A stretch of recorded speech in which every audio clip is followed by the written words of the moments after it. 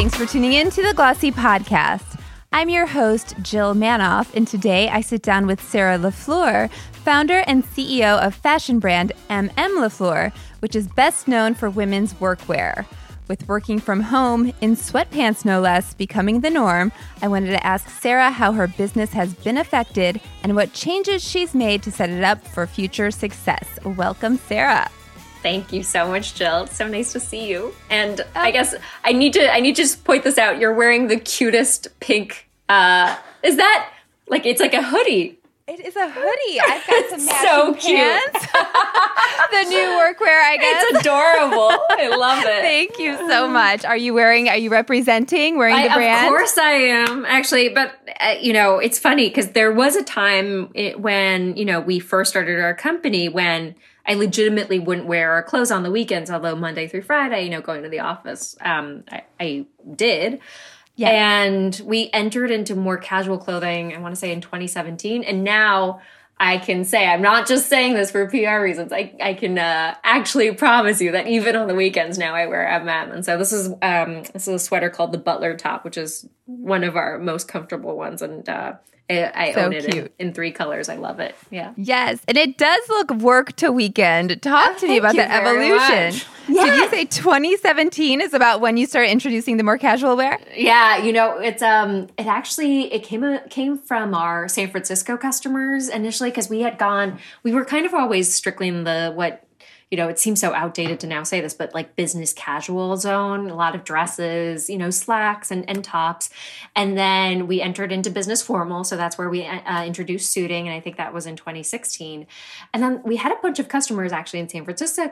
San Francisco was our third biggest market.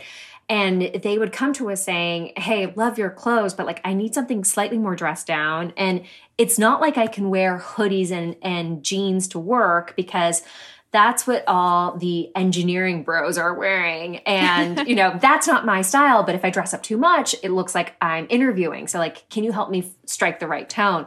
And so Miyako and I flew out to San Francisco. We interviewed a bunch of women who worked in the tech space. And Miyako said, she was like, I can do something stylish for you. It doesn't have to be like this. And we came out with that collection, which we called, it was, we defined the category as power casual. And we launched that in 2017. And, it was probably I would say 15 or 20% of our business going into 2020. But COVID hit and, boom, it's now over 50%. So I'm grateful that we had that to kind of lean into, especially during this turbulent time. Also, because so many of us are working from home. And then T-shirts. We introduced T-shirts actually in April. And we had planned to do that, regardless of COVID. But that also could not have come at a better time. So I think luck has really worked in our favor. Yes. Is it 50%? Is that about where you want to stick? Moving forward, you're going to be about 50% more casual wear. And is workwear even in the marketing? Yeah, it's, I think actually this power casual category is going to become workwear for the majority of women. And so we have taken down our buys for suiting significantly. I mean, we had already done that for last summer, last fall. But it's interesting. I think what we're seeing, we're just launching this collection called Mentally I'm Here. I think, a lot of people can probably relate to that feeling, which is okay, it's a year into COVID. It's still not over. We're very much still at home, but mentally, gosh, don't you wish you were somewhere else? So this collection was actually, if you can believe it, shot in Hawaii. Not a single one of our employees was able to travel for this, but we happen to have a photographer who was there, local team, local model, and we shot this collection. I mean, on a beach. It's the most gorgeous photo shoot I've ever seen. But it's interesting because so much of what we featured there is a much more dressed down look. But we have these beautiful jackets that we made with this manufacturer in Japan. It it's a company called Yonitomi, and they've been around for decades, and they just make the most beautiful woven jackets. It kind of looks like a boucle jacket from Chanel, but it very much has our twist on it, has a ton of stretch. It's so comfortable. So you can really imagine yourself wearing it, for an entire day and not feeling stiff in it. And we're introducing that and pairing that back with leggings or like silk t-shirts, Supima cotton casual tops. And I think so a lot of what we're proposing is, hey, like there's a lot of casual wear that you can incorporate now into your quote unquote workday. But every now and then it's nice to pair it with something as beautiful as this Yonitomi jacket, just to give yourself like a tiny boost. I mean, you're wearing this beautiful pink top, and I just think like, it's eye candy, And like right now when there's so few things to enjoy in life, like, isn't that part of it? It's like putting on the bubblegum, pink top. So I mean, yay for color, for sure. Are you doing more color? Are people looking for sparking joy? Things that spark joy is what I keep hearing. It's so true. I'm half Japanese, and so I like this like idea of like minimalism sparking joy is also kind of like incongruent, and I think therein that lies the kind of power of KonMari. But color for sure. I mean, right now I happen to be wearing a black and white boucle knit, but this collection, lots of greens, pinks, oranges, and we've actually brought in like some earthy tones, which we'll be introducing in March. But it's like deep red, deep green, just nice. Vibrant, just like a lot more vibrant, I think, compared to when we first started, when we had, primarily charcoal, navy, black, etc. Yes. Is there anything that you're phasing out for good permanently? I was looking at your last call section and I was wondering, is that going to be all their dresses? It's so true. Dresses is just a much smaller part of our business than it was like 3 years ago. I mean, when we started, just to take a step back, we started with 7 dresses. And dresses was the majority of our business. We didn't even have pants until 2016. And I think now it's probably less than 20% of our business. Yeah. I think there will always be a place for dresses, especially around occasions, summer. Gosh, everyone loves a good summer dress. Sure. Right? There's something about dresses just being so easy, but I think maybe that's the operative word, easy dresses. I think there will always be a place for, and things that are more formal, tight fitting, pencil, etc. I just don't think that's really going to be a big part of our future merchandise. Yes. You mentioned your start. What was the business model at the beginning? Oh, gosh. There was a year of us operating a model that we called a dressing room, which was similar to, there's no comparison right now. Like e-com has gone through so many phases, but this was when you could pick 4 dresses that you could try for free for a week and then keep what you like and return what you like.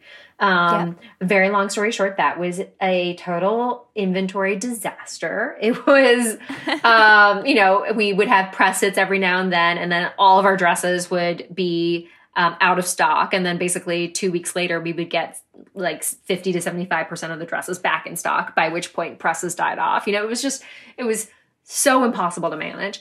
And then eventually we, somewhat kind of, I guess this is a lot of like being pushed into a corner without any options, and then landing on this model, which was called Bento, which was an iteration on it. But essentially what would happen was customers would come to our site, fill out a brief survey. Based on that, it was our stylists who would put together a box for you and send that box out to the customer. And that business actually took off like wildfire. I think we launched it in, I want to say late 2014. And, our business, quadrupled maybe in the first year, and then Amazing. Doubled the next year. I mean, it was just kind of insane growth that we were seeing around that business. And I think around 2017, 2018, I think 2 things happened. One is that, although we never considered it a subscription model, you always had to order an additional box. And we always kept the e-commerce channel open. And so customers could migrate into that channel. And that is what we saw a lot of customers doing. We just saw that subscription model kind of die down and also go out of favor. And I think, frankly, we always felt like we were a little bit handicapped by it because our products were never cheap.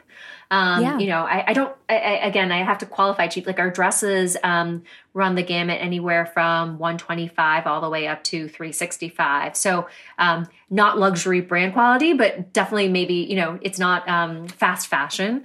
And exactly. I think that's where the subscription messaging, which is so much tied to, okay, this is kind of maybe less expensive kind of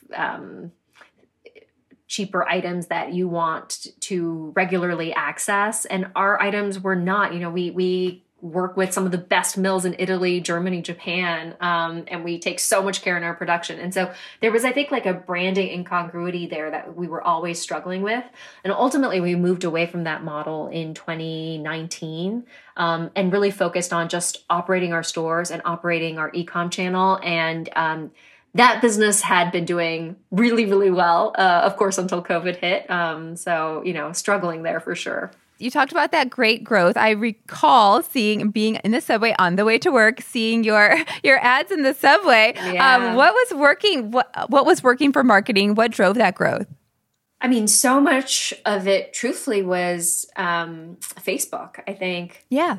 I'm sure like a lot of I'm sure a lot of guests that you've had on this have spoken about this as well, but there was definitely this arbitrage opportunity that existed, I want to say between the years of 2014 and I think by 2017, most of the major players had entered into Facebook in a big way. So any arbitrage that was there definitely died out. But this is, I think, true of any marketing, right? You're kind of always, as a small brand, you have so few competitive advantages over those big brands. And so the only thing you can do is kind of move to the next advertising channel where it's not crowded, where there is opportunity. I think we even saw that with direct mail 2 years ago, right? Suddenly all the big brands were pulling out of direct mail. Direct mail became cheaper in the sense that people weren't getting a lot of mail anymore. So you could suddenly capture a customer's attention so much longer. And so I think we were always looking at the next marketing channel. But I think that was a particular moment in our history where digital advertising was suddenly able to get so specific in who they marketed to. And the big players hadn't moved into that advertising space. Yes. Now, what was that? Did that necessitate a lot of fundraising? What's been your approach to fundraising and what was it early on? We haven't really talked about fundraising a ton, even though we have raised VC funding. I think part of that is because I never wanted us to be known as a brand with, you know, X million raised. It was, I don't think it's as true today, but I think even 5 years ago, there was definitely this like excitement or badge of honor around like, oh my gosh, can you believe like X company raises X million at Y valuation. And in my head, I was just like, oh, you just like gave up part of your company. So like, I'm not quite sure why this is cause for celebration. Of course, the growth that would come with it is exciting, but that in and of itself is not the excitement. Like all the growth that hopefully you can achieve on the back of that, like that's the excitement. And so I was just like, this to me like is not the press I want to be getting. And so we've been really, I think, purposefully on the down low with any fundraising that we've done. But I'm very like happy to share that we have raised money. I've talked about just kind of like the difficulty of raising money for a woman's clothing brand as a female entrepreneur. I think I think the market has gotten, if not easier, just significantly more aware of the challenges. But gosh, like trying to raise money in 2013, I mean, it's like it would be probably like less painful to pick up a chopstick and stab it into my eyeball, you know, like it was just kind of, it was torture. But, you know, I think, we're super lucky. I think like the investors that we have brought on board, partly because they didn't want to touch us, you know, initially with a 10-foot pole, and the funding only came on later in our growth curve. We got to be a little bit more selective with who we wanted to bring on board and who we wanted around the table.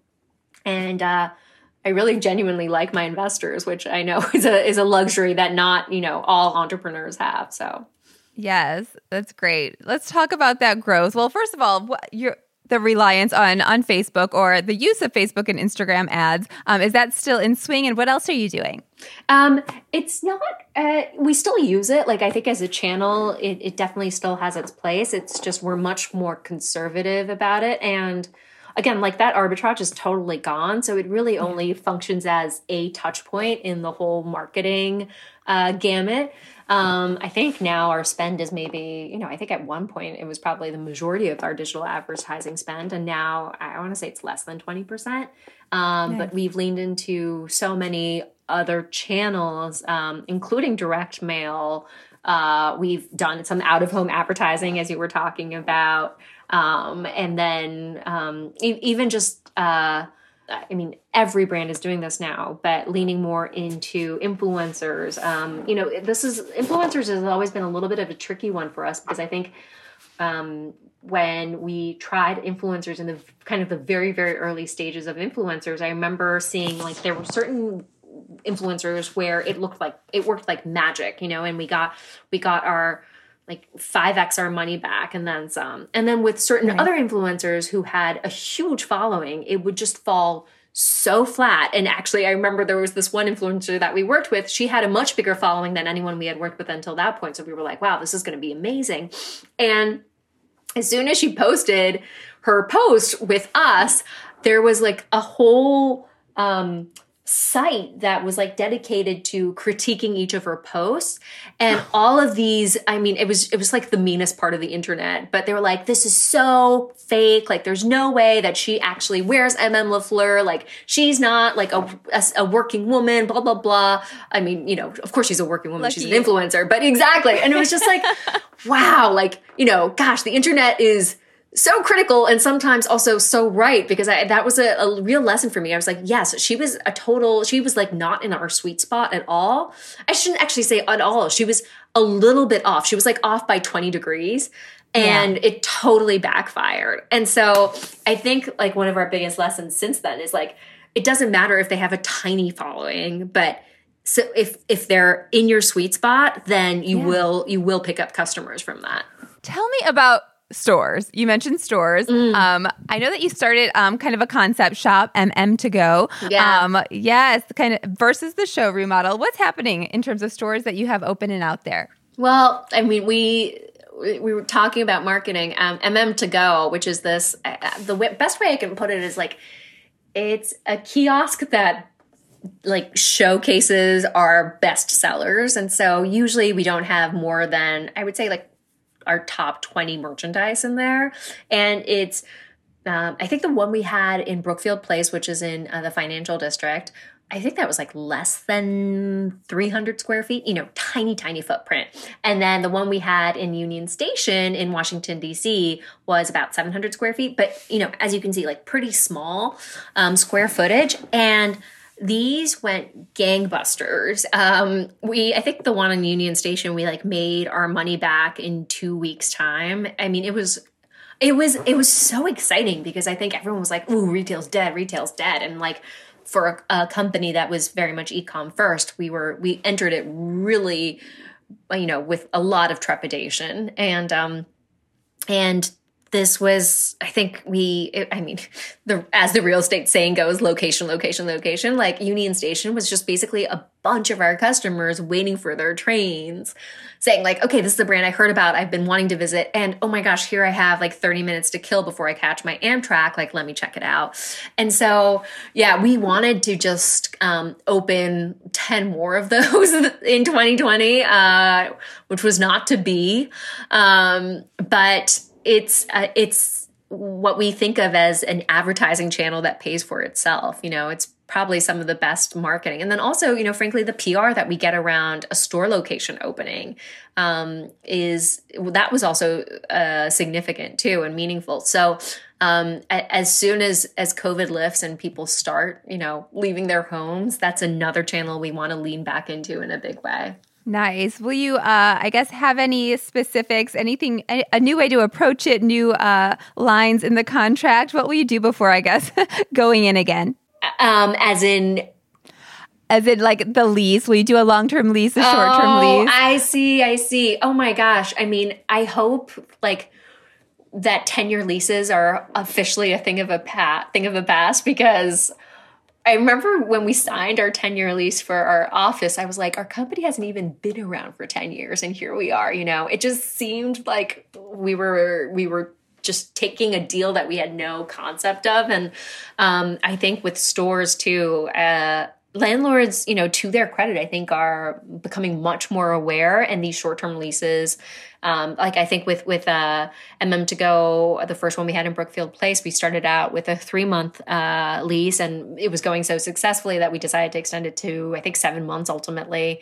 Union Station was also 6 months, but I think year-long, 2-year-long leases, like that's actually the sweet spot for us, where we can invest a little bit into the CapEx, knowing that we're going to be there, and then actually, build a base, acquire customers, and then if we actually see that city turning into a bigger market, opening a much bigger footprint, which is something we want to do in New York City and DC, where we know we have a good amount of brand awareness, and especially DC, because right now, like that's actually a city where people are out and about, or have to be out and about because of all the government ongoings. Yes. Majority of your sales, is it like way up there in terms of what's happening online versus in store, maybe 80-20 or? Oh my gosh. Yeah, no, I mean, I want to say e-com is probably right now like 90% of our sales, because we only have, in terms of our, and the remaining 10%, one is what we call, one is our DC store, which is open. But we have also virtual appointments, which have also taken off in a big way under COVID. And I think that one is actually here to stay. So that is like shopping, a little bit like shopping in one of our showrooms. You get to work with a stylist, but it's all virtual. It's all over Zoom. And, it's funny. I think in some ways it is actually one of the most working women friendly channels. Like these women are so busy, they don't have time. And yet we were saying like, okay, we're going to make shopping so stress-free. We only want to see you in our store 4 times a year. Like it's going to be an hour. You're going to have a glass of Prosecco. It's going to be relaxing, but like, let's get this done and over with. And I think when we moved that conversation online, like now we have, moms logging on after they put their kids to bed, or, working people who just now have an hour in their day where they can do something for themselves.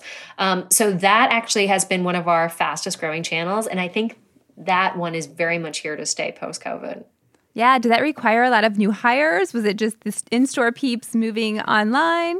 Yeah, exactly. In-store peeps moving online. And I mean, it's like, bless them. They're just like, naturals. There's no awkwardness with them on Zoom. They just have, they're wonderful. And they have, I think they've been pleasantly surprised by how much they're able to do online. Like as a stylist, so much of it is being able to see the clothes on the human body, but Zoom can get past a lot of that. And I think also there's something very personal about like welcoming people into your home, and you get to see their life situation, and they're like, oh, I get it. Okay, you have a tight living space. You live in New York City. Gosh, your closet, is the size of like most people's, I don't know, drawer, right? And so we need to have clothes with a high impact. Or, oh, I get it, that you're a mom. You need to have clothes that are machine washable only. Like all of those stories, though, I think are coming through in Zoom that probably wouldn't come through if you were just in a store. So I think in some ways it's a much more working person friendly business channel. Yeah, as the online channel became more competitive in the last year, has become more competitive. Anything else that was, I guess, that you had to do to improve your site, or ensure that it's it can handle the new traffic, or any other updates? Yeah, I mean, I think one of the things that we're most excited about is just saying this is the new way to dress, and we very much want to lead there. I think for so long, women have been told, okay, this is what professional workwear looks like, and honestly, it was a huge riff off of men's suiting, right? That was what women's workwear looked like. And I think we have this opportunity to rewrite the rules and say like, okay, like women are juggling so much, but they want to feel good about themselves. And clothing at the end of the day, like it brings joy. Of course, there's a practical element to it, but it brings joy. And so what does that new dress code look like? And I think so much of what we're excited to do is help define what that new look is like. You know, comfort, I think, is never going away. I think that's like going to be at the base of everything. I mean, it always has been at the base of everything we create, but I think that's always there. Practicality, you know, things being machine washable, wrinkle resistant, I think that's going to continue being important. And then I think this idea of like, I come home and then I get out of my work clothes and get into my like, you know, whatever it is, home clothes if you're going to stay home, or, you know, dress up clothes if you're going to go out. I think those boundaries are going to continue to disappear. And I think what we're excited to do is to continue dressing that woman who's going to be going everywhere in one piece. So that's what we're most excited about. Yes. Tell me about this community that you have. I know that you have a Slack community. I saw this on your Instagram. Oh, yeah. It's amazing. Yes. We've got 1,800 of our, initially it started off as very much like a VIP Slack channel, and we've invited some more customers into it. But now we have kind of our best of customers on Slack day in, day out, talking about, yes, often about clothes, and especially around new collection drops, but they're talking about like their lives, honestly. And when, you know, this started because when COVID first happened, I think there was this moment where we were like, wait a minute, like who am I going to talk to during the day? Like, where's my work wife? Where's my work husband? And so we kicked out the Slack channel, and the customers just kind of took off and ran it on their own. And so, you know, when there was, there were some of our customers got laid off in the initial wave of COVID. And we had other customers saying like, well, let's start a job posting site. And so they were sharing jobs with each other. And then there was always there's a Slack channel called Childcare Tips where they're sharing what they're doing to take care of their kids. And so, yes, of course, you know, we see each other, like we see customers upselling products to each other from time to time, and sometimes criticizing, of course. But I think what's been most exciting is like it's been embraced as its own community that is way beyond the clothing we sell. That's awesome. I was reading this morning about, which plays into this, I guess, community that you are launching peer-to-peer resale. What's happening? Oh, yeah. Yes. That's a lifelong, company-long dream of mine. I've always wanted to do that. I think resale, I think now is very hot, but I think I always saw MM's like purpose in the clothing world, not just about like selling, but then also showing women how to wear it, like the styling piece of it, and then actually teaching women how to take care of their clothing. So a lot of what we've done, like we've done collaborations with the laundress. We sell some of their products actually on our site. Like you don't need to send cashmere into dry cleaning every time. You can hand wash it at home. That's actually much better for your cashmere, and that's actually much better for the environment.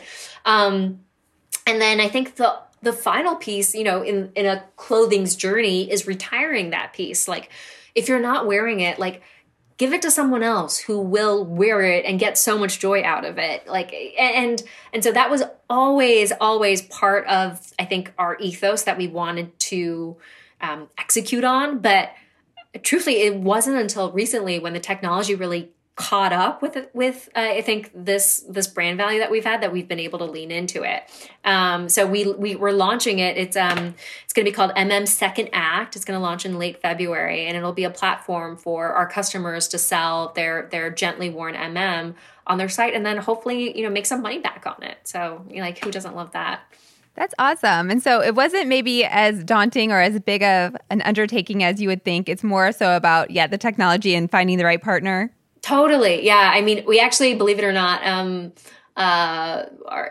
some of our team members tried to launch this, and then we were just the logistics of, we were like, oh my gosh, so customers are going to send it in, and we're going to have to assess, and then we're going to dry clean, and like, you know, God forbid, like what if there are bed bugs? Like, you know, there was just like logistically, we were like, this seems like such a nightmare. But I think this peer-to-peer space that's really taken off takes the burden off of us in terms of understanding and measuring the impact of every single garment, while also giving customers an opportunity to like share with each other what it is that they want to sell and then make money off of it. And I think there is a level of trust in the MM community. If you shop at MM, then I know we're in good company together. And so I think that level of trust is really going to add to customers' willingness to resell and buy from the site. Yeah, that's awesome. Well, that's one thing you're launching this year. Let's talk 2021. First of all,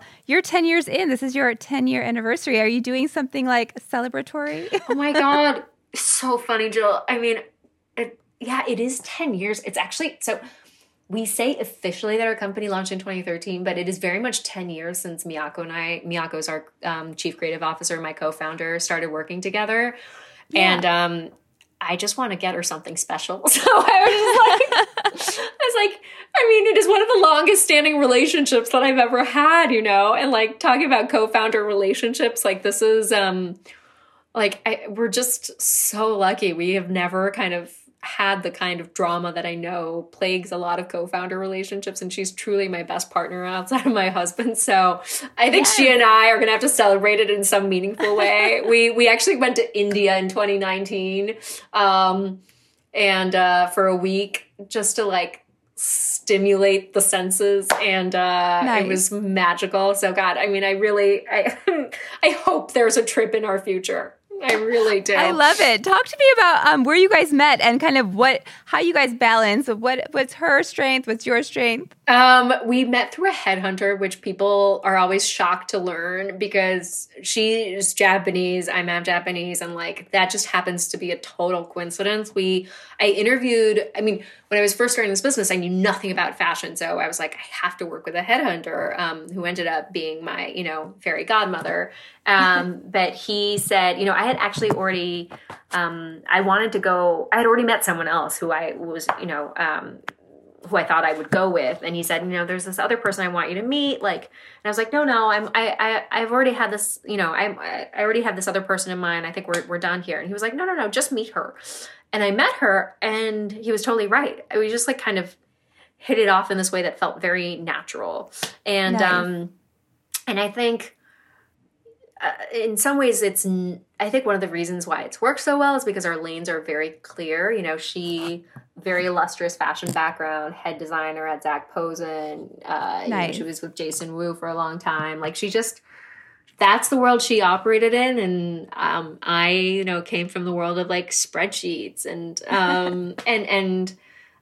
numbers are still very much my happy place. Like I think I'm a creative person at heart. The branding and marketing stuff, like that gets me so excited. And I think maybe that's where Miyako and I come together. And I think, it's so funny because I think Miyako brings her fashion sensibility and I'm probably much more commercial in my taste, but I like to think that plays an important role in branding too. And so I think where the two kind of meet nicely, that's our MM brand. But yeah, it's, and she always says, I know nothing about numbers. I know nothing about business, but she's honestly one of the most business savvy person I've met. And I think that's why this partnership works. We understand each other, but we're totally prepared to kind of cede control when it comes to that person's expertise. Yeah, it does sound perfect. Well, I love that numbers are your happy place. Let's talk numbers. Yeah. Talk to me about 2020. Oh my God, Jill, that was like the most amazing segue. Gosh, you must be a journalist. I'm like, I'll take that chance when I can get it. Yeah. But tell me about 2020, kind of maybe compared to projections where you wound up, or just if you want to jump into 2021 and your goals for the year ahead. Sure. 2020 was a bad year for the business, and I have, no problems sharing that. I think, initially our business dropped by about 2/3. It was scary. And we slowly started to see it pick up, especially I think late fall. And we did sales for the first time in really our brand history. Up until that point, we had only done sales. It was only once a year, sometimes twice a year. And it was to existing customers only. And then we had to, I think for the longest time, you know, and I'm very anti-sale because gosh, if you train, you know, a customer to shop sale only, like it's the end of your brand. It's the kiss of death. So I was like, no sale, no sale, no sale. And I think there came a point where it was just clear that that's, you know, we would never be able to compete. And I think the mentality is like survival. It's not about like beating our 2019 goals. It was just like, how do we make sure that we as a brand continue to stay relevant and continue to maintain the things that matter most to us so that when the economy comes back, we're able to take advantage of it. And, you know, I give so much credit to my team. I have to caveat all of this with, I had a baby last year and I took 3 months of maternity leave. And, you know, and you're like, I mean, my mom, you know, who's kind of like your, you know, she's very much a professional woman. She was like, I mean, I'm sorry, I didn't know a CEO was allowed to take maternity leave. And I was like, well, this one is, you know, so, and, yes. And, you gotta love my mother, but my CEO, Eric, you know, just like was amazing. And he was so wonderful about it. And just really, I think, took control at a time that was scary for the business. And so you know, he really sailed the ship right. And I think we're in a good place. I think it's always hard. I mean, I think about, you know, even where our business was in early 2020, but right before COVID hit, and I'm like, gosh, I miss those kinds of numbers. But we're in I would say like a new normal now where we found stability in the COVID times versus kind of like May, June of last year where we were like, where's the bottom? That's a really scary place to be. Honestly. And and I think you know, we're not betting on kind of our industry coming back to where it was until I would say like Q3, Q4 of this year. And when I say Q3, I'm talking really about September, which seems to be the time that a lot of people are saying like, okay, we will have had our vaccines. We will be out in the world again. Maybe we will be seeing people again, you know. Please. Yes, please, right? And so I think, you know, that's what we've projected. And I think just even some certainty around that has allowed us to better plan our business. And I think I'm hoping that 2022 will be the chance that we get to execute our 2020 plan, you know. I think but 2020 I think that's what we're betting on is 2022 is the year where we get to do 2020. But right on. In a new way, right? It's like it's not going to be like there's no return to normal. It's just like the new way. So. Yes. Last question I have to ask. You mentioned a 10-year lease on your office. Are you going back to the office? Are you stuck in that damn lease? It's such a good question. We're trying to figure that out as we speak. We're like, I don't know. Like a lot of us, I mean, our design and production teams, they have to like meet face to face. And so they do it very carefully. Everyone's masked, you know, all of that. But a lot of us, I think, feel like, okay, there's some work that actually can be done at home. So like, does 5 days in the office actually make sense? Probably not. Yeah, exactly. And like, I mean, I think we're rethinking everything. I guess that's the way I would put it. And then also realizing that like sometimes when like I still see Miyako and I still see our design team from time to time, and seeing the magic that can happen when you are together, I think we're just going to be much more purposeful about when we decide to come together and when we decide to work from home. But that office, you know, I don't know, to be seen. Yes. Well, it sounds about right. Same here. Yeah. Well, thank you, Sarah. This was a great conversation. So appreciate wonderful. You being here. Oh, thanks so much, Jill. Always a pleasure. Thanks for listening to the Glossy Podcast. Our theme music is by Otis McDonald. Please head to the review section on iTunes or wherever you're listening to this podcast to give us a rating and tell us what you think.